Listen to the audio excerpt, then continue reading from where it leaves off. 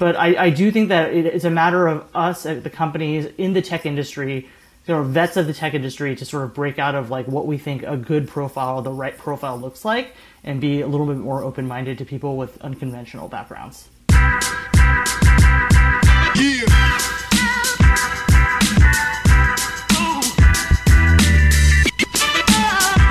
Hi, and welcome to another episode of Culture Crunch. Today, we're fortunate enough to be joined by Jenny Kang, talent partner at Battery Ventures. Jenny, thank you so much for joining us today. Pleasure to be here. Thank you for having me.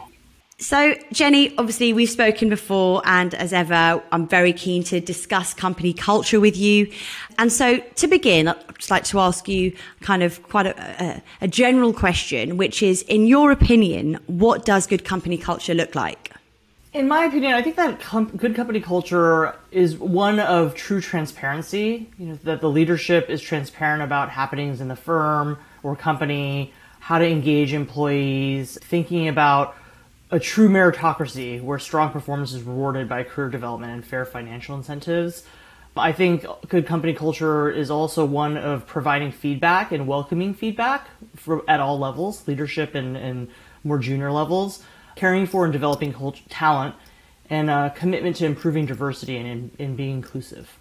Great. Okay. So you talked earlier about engaging the workforce, but in terms of what many of us see at the moment, with the companies we work for, which is the dispersed workforce, how does a company really engage with a workforce of that nature? Yeah, no, I think it's a challenge that a lot of companies are grappling with today, especially as there are sometimes different iterations of the dispersed workforce. There are those that have chosen to go fully remote and they have employees all over the world. There are others that have maybe tried to focus on hiring people who are close to maybe a few hubs where companies may have an office, and some companies that are kind of doing the hybrid model where maybe a couple days a week people will come in the office because they are located close to a hub that the company may have, and then the rest of the week they'll stay remote. And then there are those that are actually asking for people to sort of come back and so into the office full time. So I think there is a real diversity, and I think a lot of companies are kind of struggling with that.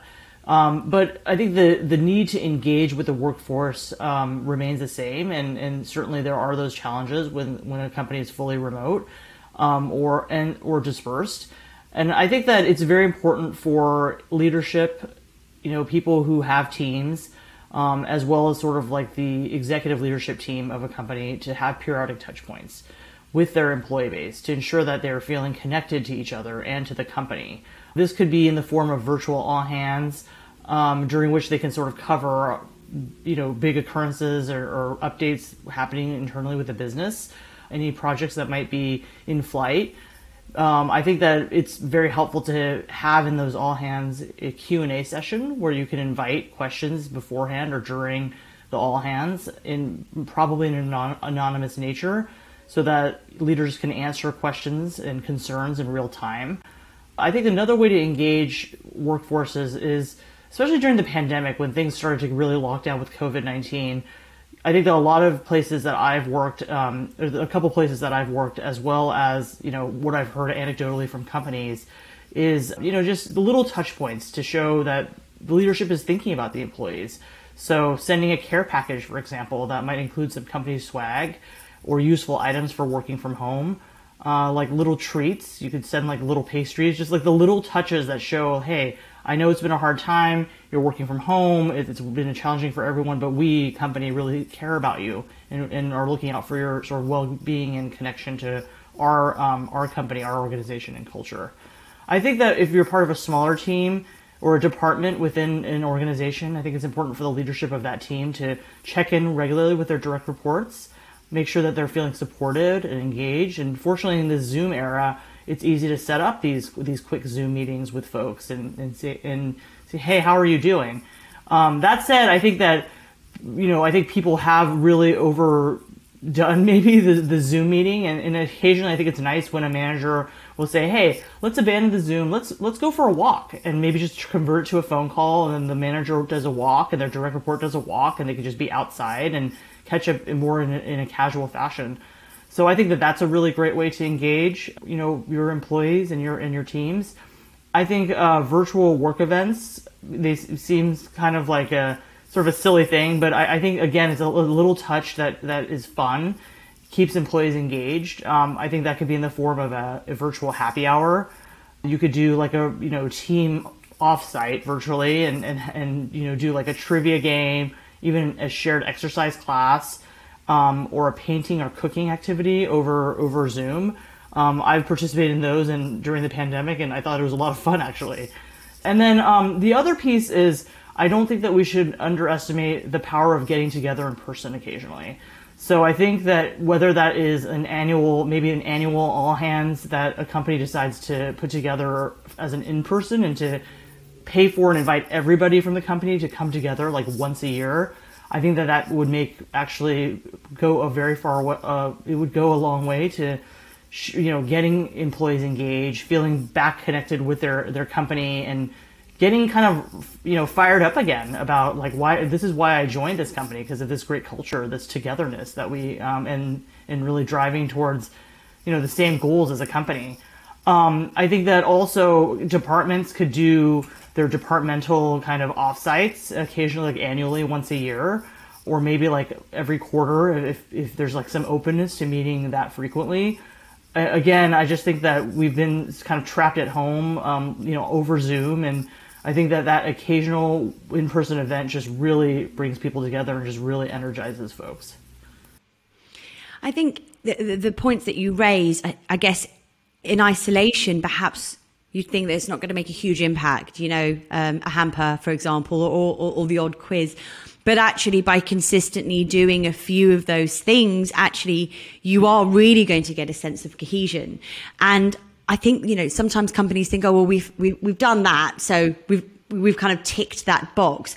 But as you've outlined, Jenny, by actually really thinking about the different ways, departmental offsites and wider team events as well as all the online meetings and the walks, as you said, actually, when you combine that, we're in a position now where we can have almost a better culture now than we did even pre-pandemic, because back then we didn't really appreciate the kind of interaction that we were having with our colleagues because we just took it for granted. Whereas I think now I certainly really value that face-to-face meeting with my colleagues more so. But then equally, when we do those sort of team building things online, it's a different dynamic and also something that I'm appreciative of. I completely agree with you. So currently at our firm, we do a hybrid model. So we go into the office a few days a week, but then we can be remote for the balance of the week. And those times that I'm in the office, I'm actually very excited to go in. And it's just the right balance. And when we do have the occasional in-person happy hour, as opposed to like some of the, remote or virtual all hands, you're right. It's like the total experience, right? All these different cumulative activities and touch points, they're what kind of build out the culture and frame out the culture for people and have them feel engaged and happy in their jobs. Yeah. Well, what I've seen, Jenny, I'm really keen to hear your thoughts on this, but some individuals who thought they would hate video calls and really dislike those interactions that were online, surprisingly have kind of leaned very much in towards those things and kind of it surprised them how engaging these forms of communication actually can be. Have you found found that in your case as well? I think it can be the case because I think there was a time before Zoom where, I used to be an exec recruiter and I would talk to people who were located sort of all over the country, occasionally, in Europe as well. And at that time, we didn't really have video conferencing, so it was just a phone calls. But now I could just hop very conveniently on a Zoom call with somebody who's living in the UK or living in Singapore and be able to see them, like sort of look them in the eye, over Zoom. And it does add a different sort of element of kind of like connecting with a person and getting to know them better, getting a better sense of their style just in that interaction over video, which previously we didn't have that capability. And so I agree with you that when I have my Zoom meetings now with people, I feel like I build more of a rapport with them than when I used to do a lot of phone calls in the past. So I agree with you. I remember when the Zoom calls first began, and there was a kind of phase where it was all a bit new and exciting, and then it became quite boring quite quickly. And there was a sense of almost rigidity regarding those Zoom calls. But now I think people are a lot more almost expressive. You know, they're happy to talk about the painting in the background or the dog that's barking, you know, by the feet. And people are a lot more open in sharing their home life, or whereas before there was that clear delineation, wasn't there? That boundary that, you know, you just didn't cross. Whereas I think we've pushed through, well, I'd like to think anyway, that we've pushed through that awkwardness. And now it's a case of you actually can almost learn more about your colleagues when they're sitting in their living room or in the dining room with a kid and, you know, their child in the background than actually we would if it was a boardroom in the office. I agree. I think that, you know, we have had to open up our homes to more people all over the world because of, you know, the nature of work the last couple of years. And it's true that I enjoy, you know, seeing like, this is what this person's living room or workspace looks like. And that they're in the UK and their architecture is so different than here. And so, you know, things like that really do add so much more to the picture when you're getting to know an individual. And I think that, you know, I think everyone has become, it's become more personal in a way, you know, engaging with folks in this manner. And I think that people have become less kind of uptight about things and less like corporate in some ways. And hey, like this is more of a, let me be genuine and speak to you from my home. And I'm going to tell you about myself, you know. And so I do feel like you build better bridges in some ways with folks in this new kind of world that we are in with Zoom. Absolutely. I completely agree. Apart from when you're speaking to a colleague or a client and they live in a lovely hot country and you're sitting in rainy London, and on those occasions it's less enjoyable, but I'm just speaking from experience there. So Jenny, you talked earlier about a good company, a culture is one where there's a really strong kind of focus in elevating diversity and inclusion. So how do you think companies, especially within the tech space, can gain traction in elevating diversity and inclusion? So I think that when we think about attracting diverse talent, we need to sort of break out of our habits of wanting to look for like the same cookie cutter profiles. I think that one of the positives of, I think, becoming more of like a remote workforce, dispersed workforce, is that for companies that have, you know, hiring plans that were fairly aggressive, they need to be more open-minded about where these people live, the candidates that they bring in live. And that actually has opened the door to, I think, also becoming a little bit more open-minded on, you know, non-traditional backgrounds. The fact of the matter is, in some of these major tech hubs, like in the Bay Area or like New York, a lot of the folks who are in tech, it's not a particularly diverse workforce. And so to look across the U.S. in particular, where I've largely focused my efforts, just because of where our companies invest, it's been an ability to sort of open the door to like talking to folks who are from other cities that have more diverse, like underrepresented minority workforces, and having more exposure to different backgrounds. Maybe there are folks who are newer to technology. Maybe they had more of like a CPG background, or there are people who are in a different kind of industry, but they are interested in making that leap over to tech. And so I think that having that openness to, you know, diversity of thought, which naturally comes from, you know, talking to folks who maybe have different kinds of, you know, professional backgrounds, is one key way that we can help with, you know, pushing for our commitment to diversity as companies hire. And I would encourage companies to think of this at all levels. This isn't just like, hey, I'm going to give this salesperson who's never been in tech a chance because it's like an entry-level position. I do think that companies need to sort of think about hiring diverse candidates at all levels. So at the most junior levels, to the mid-level, mid-manager levels, to the leadership levels, and certainly at the board level. I think it's important that it's sort of like a multi-pronged approach to encouraging diversity and promoting diversity within a company. I would also say that at the diversity at the board level, certainly this has been a topic of conversation for the last couple of years, you know, with the murder of George Floyd, and a real understanding that there's some huge gaps in tech with underrepresented minorities being in leadership positions or in, you know, companies generally speaking.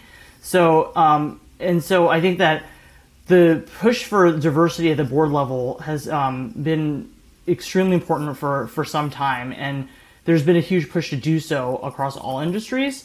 And so I think that companies and hiring managers who are open to non-traditional backgrounds and are going to really push for that, I think you should be able to find people who are passionate about making that transition to tech. And so rather than focusing on the domain experience necessarily, depending on like what the hire is that you're looking for, I think there are some intrinsics and analogous industry experience that could be a substitute for actual like tech experience. So I gave the example of like a salesperson who doesn't come from tech, but perhaps they come from an industry that is like it's a complex sale, or this person has a strong track record in sales and has some other sort of pieces to their background that really show someone who's like a real driver, who's going to get things done, and has shown some adaptability in their background. This, are some of the sort of hallmarks, I think, of someone who could have the intrinsics to make that change. They will be capable to make the industry change. And, maybe like the leap from a non-technical type of product selling would be more of a leap if that person is, for example, again, like CPG to like an infrastructure software company. So maybe that won't make sense, but that CPG sales leader maybe could be a fit for a consumer tech company or a marketplace business, something that's a little bit less technical with a consumer end user. So, and then I think that there are other functions in companies where, like G&A, for example, functions like finance, HR, or people ops, where I think being more domain agnostic can work just fine. But I do think that it's a matter of us at the companies in the tech industry, vets of the tech industry, to sort of break out of like what we think a good profile, the right profile looks like, and be a little bit more open-minded to people with unconventional backgrounds. So if you were to give companies, let's say within the tech space, advice that they could kind of implement today in elevating diversity and inclusion, what would be your kind of number one go-to tip to implement? I think that, first of all, I think that at the very most senior leadership level, there has to be a true commitment to wanting to improve diversity and inclusion within an organization. So I think that would be my number one advice, is that it kind of has to come from the top down. I think to really hold traction, to really kind of flow down throughout the organization to all levels, and to also show like a genuine commitment to diversity. If somebody who's more like mid-level or a junior person sees like their CEO is like, hey, this is something that's hugely important to us as a company, this is a core value for us, that's gonna, I think, both energize them, like this is why I'm at this company, because this is the leadership that I really believe in, and they have a real commitment to diversity, they're living it every day. I think so to see that kind of leadership at the top and the communication, I think is highly important. So that would be like my number one sort of tip, I think, for leadership and for companies to start the journey. Great. I suppose this kind of leads on quite well, because we've talked about elevating D&I internally, but in terms of hiring, when hiring within the tech space, what do you think companies can do to really demonstrate DEI mindfulness? I think that, first of all, when hiring managers are in the market and working with like recruiting agencies or communicating with their internal recruiting teams about like what they're looking for, I think that the messaging always has to be genuine and authentic. I think what happens is that I've talked to executives who are diversity candidates who were approached by a recruiting firm or company for like a board member role or some sort of executive leadership position. And they'll tell me like, yeah, I'm interested in the role, but not if they're just looking for a Black board member, because this recruiter literally came up, approached me and said, we are looking for a Black board member and your background looks interesting. It's insulting. It's frankly degrading. It's not coming from a genuine place, and people can see right through it. So I think that being genuine, authentic in how you engage with the talent pool and individuals, and really being able to communicate the company's sort of like commitment, whether that's from clear internal values that the leadership has put in place or some sort of mission statement. I think that is just important to sort of live by those types of values. I think that most companies that have a true commitment to diversity and inclusion, They understand that diverse workforces, diversity of thought and experiences lead to more innovation, stronger company culture, higher retention, and better business outcomes. But I think that even just how we approach candidates in the market, how we position, how these values as we're, in the market with folks, we still need to hone that message correctly. And we still have work to do to engage the market in the right way. I think the other piece is that I think it's important for the earliest days of a startup for people not to wait too long to answer or think about the diversity hiring and being intentional about hiring, who you're hiring, and the type of leadership team you want. And I think that if companies wait too long, then they will find it's harder to attract great executives with diverse backgrounds. And I think that because it's frankly more of a rarity to see like an earlier stage company who like really lead with that, it could be kind of a differentiator as you're hiring and growing as a company, which I think longer term would be very beneficial to the business. Those are some of the things that I would just sort of focus on. The other thing that I would say is, I think thinking about kind of somewhat creatively about who you could partner with, who can help with sort of like the DE mindfulness, like promoting that across the organization and through hiring practices. So that could be done by, partnering with recruiting organizations or professional organizations that are focused on diverse talent, or also university student groups and business school student groups that might be like an affinity organization that can, and really building relationships at those most junior level to like, more executive level. I think those kind of partnerships and getting to know a lot of people and networking can attract talent. I know it's hard because companies often have aggressive hiring goals and they want to make sure that every kind of meeting and interaction they have is valuable to them. But I don't think that we can underestimate the importance of being open-minded to just having like a networking conversation with somebody. If they have an interesting background, maybe you don't know if you have a particular role right now, but you're just generally open to expanding the network with great folks. Yes. You never know what you might encounter and as you meet folks. And so I think having some openness to that and people with diverse backgrounds and diverse experiences, I think could be a good way to also show DEI mindfulness, have another sort of channel for getting the word out there about your company, that, this is a company that's very open-minded and likes to engage with folks out there. And then also, potentially lead those interactions or those, so starting out kind of networking to opportunistic meetings to actual hires. I would also say there are a number of platforms out there that have now come out into the market that are helping companies evaluate and track their DEI internally. So kind of like where they are, they can set in place goals about where they want to go, and then they'll create evidence and research-based recommendations for companies to put together an action plan to start improving their DEI efforts. And so I think that exploring platforms such as those at any phase really of the company's sort of life cycle could be a very interesting and innovative way to take on the DEI question. Incredibly insightful, and thank you for sharing that. I really am keen to understand the openness to connectivity point more, that which you raised, because I think that's such a great way to have those authentic conversations within the market. Because otherwise, I think what a lot of companies are guilty of is saying, okay, well, we need to hire more women, for example, and they kind of go into the market and they're actually quite tunnel visioned, even though they're looking to diversify the workforce.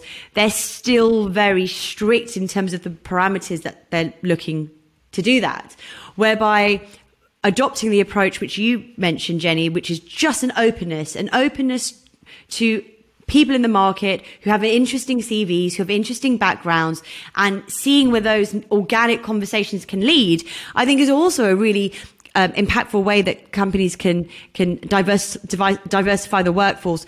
But also, you sometimes don't know what you're looking for until you come across them, right? And I think that's a really interesting way that I think companies can actually adopt that now. We talk a lot about being connected and expanding your network, but are you expanding your network with set parameters, or are you expanding your network in a far more kind of organic and holistic way? Do you think candidates, Can candidates tell? Can candidates tell when a company is putting on a DEI hat versus a company that is authentically interested in elevating the DEI message? Yeah, I think that that's a tricky one. I think that I think generally candidates could probably pick up on it, and and that's sometimes the struggle with a recruiter, because you kind of have to start somewhere, also, right? So I think that that's why it's best to be sort of honest, like, hey, I know this company's leadership team has no women and no diverse candidates or diverse executives, but I assure you that we're at a different place now. We're trying to like change how the company is approaching diversity, and I think that it's worth you at least having a networking meeting, kind of seeing where it goes. I think that that sometimes that's a tough sell for candidates who sort of see through that, and I think that you have to be respectful if they're like, what, I don't really want to engage because I don't feel like they have a genuine desire to make some changes here. But I think that also for some candidates, they understand like we do have to start somewhere. And like I would like to be somebody who can like sort of change the conversation internally and be that person. So I do think that it's a matter of, again, engaging them in the right way and messaging it in the right way, again, without showing that we're just trying to check a box here. It's a tricky one, I think, and it's something that I think we're all still sort of working on, and every company's kind of handling differently. And we're still all learning too. I think there's still so much learning that we need to do on how to tackle this, DEI and improving DEI in the right way. Do you think the tech space is ahead or behind or on par with other industries when talking about propelling the DEI awareness and mindfulness? I think some companies have shown that from almost the start, they have really embraced it and done things differently. But as a whole, I think the industry is behind. And I think a lot of it has to do with the fact that historically, the workforce in tech companies is not particularly diverse. And whereas there are other industries where they've been more, frankly, reachable and attainable for people of color or underrepresented minorities, or maybe because of location, maybe because companies are located in areas where there are more African American or Latinx employees or candidates. I think that, as a whole, I think that we have a lot of work to do in tech. And again, it's a matter of us getting out of our own way, because I think that the pattern matching and thinking that somebody has the right profile sometimes has overtaken or has prevailed over, hey, let's think a little bit more outside the box here, and let's be more open to different kinds of backgrounds. And so I think that there's, we need to do more of a kind of mind shift on that point, to invite more and attract more folks from diverse backgrounds. There are so many tangible things discussed here today, Jenny, that companies and individuals and leaders can really implement to improve the current state of the company's DEI standing, regardless of which company that is. I mean, you yourself are obviously a really highly regarded leader within the tech space, obviously, a diverse background, a female. I mean, do you think things are getting better? Do you think the rate of progress is at a glacial pace, or do you think it's gaining momentum? I'm really interested to know kind of your thoughts in particular, given your background and experience. I think we still have a ways to go. I don't know. I don't want to say glacial. Maybe in certain companies it's still glacial. I think as a whole, if tech is going to be like the innovative industry, then we should innovate at all levels, and that includes in hiring. And so I think that we still have quite a ways to go there. And look, I think I got a little bit lucky in some ways because my background is very unusual. And, I'm grateful for the fact that people took a chance on somebody who had an unusual background, not coming from tech, not coming from a corporate America. I was a criminal defense attorney, and I made this transition to executive recruiting that opened the door to moving into the venture talent world. But, I think that, again, it just sort of, I think there were certain intrinsics that people saw in me that they were able to pick up on that led me on this path. And once again, I think that that's the other piece for folks who are hiring out there, is to let's focus a little bit more on the intrinsics maybe, and not just on what everyone did in their background, and whether that's a fit in the cookie cutter sort of mold of what we want in this hire. So yeah, I think that we still have a ways to go, and I think there's a lot of progress that has yet to be made. Great. Jenny, as ever, it's been so interesting to talk. I could, speak to you for a lot longer about this, but I'm very appreciative, as are our viewers, for your time today and your insight and sharing your experience. Thank you so much for being a guest. And I look forward to continuing our conversation soon. So thank you very much to our viewers for listening. Huge thank you to Jenny Kang, talent partner at Battery Ventures. We'd really appreciate it, guys, if you could like, share and subscribe. Do feel free to comment. We're always very keen to read those. And until next time, guys, look after each other.